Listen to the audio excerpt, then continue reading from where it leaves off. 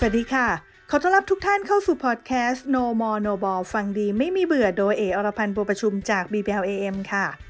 สำหรับคำถามที่ถามเข้ามาว่ากรณีย้ายงานในวัย53ปีโดยที่ทำงานเดิมมี Provident Fund นะคะหรือว่ากองทุนสำรองเลี้ยงชีพมาแล้วมากกว่า10ปีและที่ทำงานใหม่ที่ต้องการย้ายไปมีกองทุนสำรองเลี้ยงชีพด้วยแบบนี้ต้องทำยังไง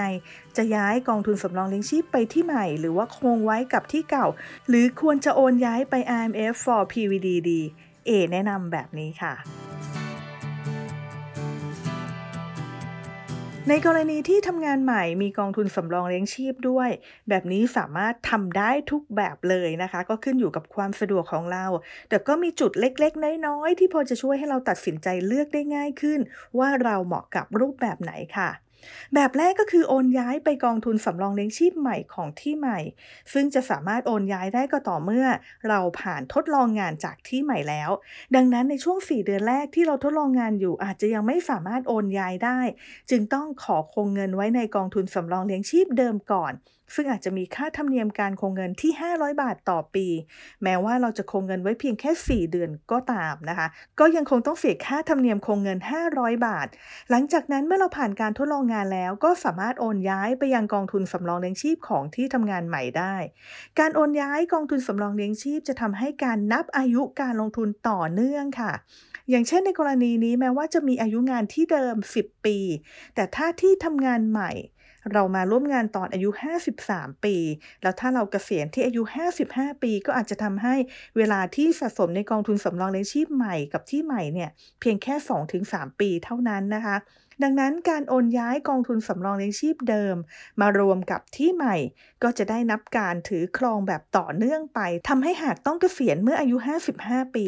ก็จะทำให้เงินสะสมแล้วก็เงินสมทบที่ได้รับจากกองทุนสำรองเลี้ยงชีพรวมทั้งหมดไม่ต้องเสียภาษีนั่นเองค่ะในกรณีคงเงินไว้ในกองทุนสำรองเลี้ยงชีพเดิมนะคะที่เดิมเลยวิธีนี้ก็ต้องสอบถามก่อนค่ะว่าสามารถคงเงินไว้ได้นานกี่ปีเพราะว่าถ้าหากไม่มีกำหนดเอาไว้เนี่ยเราก็สามารถคงเงินไว้ได้โดยต้องเสียค่าธรรมเนียมการคงเงินปีละ500 บาทไปเรื่อยๆนะคะส่วนเงินสะสมเข้ากองทุนสำรองเลี้ยงชีพของที่ทำงานใหม่นั้นเนี่ยหากที่ทำงานใหม่มีอายุเกษียณที่55ปีก็จะทำให้เงินที่สะสมเข้ากองทุนสำรองเลี้ยงชีพที่ใหม่มีอายุสมาชิกไม่ถึง5ปีค่ะดังนั้นในส่วนนี้เนี่ยเมื่อเกษียณแล้วก็ต้องโอนเข้ากองทุน IMF for PVD เพื่อให้มีอายุสมาชิกครบ5ปีเต็มนั่นเองแต่ถ้าที่ทำงานใหม่บอกว่าให้เกษียณตอนอายุ60ปีแบบนี้บอกได้เลยว่าก็ไม่ได้ติดขัดอะไรนะคะเงินใหม่ก็สะสมเข้ากองทุนสำรองเลี้ยงชีพที่ใหม่ก็ได้ค่ะกรณีสุดท้ายก็คือการโอนเงินกองทุนสำรองเลี้ยงชีพจากที่เดิมนะคะมายัง IMF for PVD ซึ่งก็จะทำให้เงินในส่วนนี้สามารถขายคืนได้เมื่อมีอายุครบ55ปีเต็มแล้วก็ส่วนการสะสมเงินเข้ากองทุนสำรองเลี้ยงชีพของที่ใหม่จากที่ทำงานใหม่หากมีอายุงานใหม่ให้เกษียณอายุเมื่ออายุ55ปีนะคะตรงนั้นเนี่ยก็จะทำให้อายุสมาชิกกองทุนสำรองเลี้ยงชีพที่ใหม่เนี่ยไม่ถึง5ปีเต็มดังนั้นก็ต้องมาต่อที่ IMF for PVD ด้วยซึ่งอายุตัวเราเนี่ยเมื่อครบ55ปีก็จะถูกต้องตามเงื่อนไขแล้วแต่อายุสมาชิกก็ต้องให้ครบ5ปีเต็มด้วยดังนั้นในส่วนนี้ก็คือในส่วนของที่ใหม่นะคะเราจะสามารถขายคืนได้ก็ต่อเมื่อมีอายุสมาชิกครบ5ปีเต็มซึ่งอายุของเราเนี่ยก็น่าจะอยู่ที่ประมาณสัก58ปีนั่นเองค่ะสรุปเคสอายุตัว53ปีจะโอนย้ายกองทุนสำรองเลี้ยงชีพไปที่ใหม่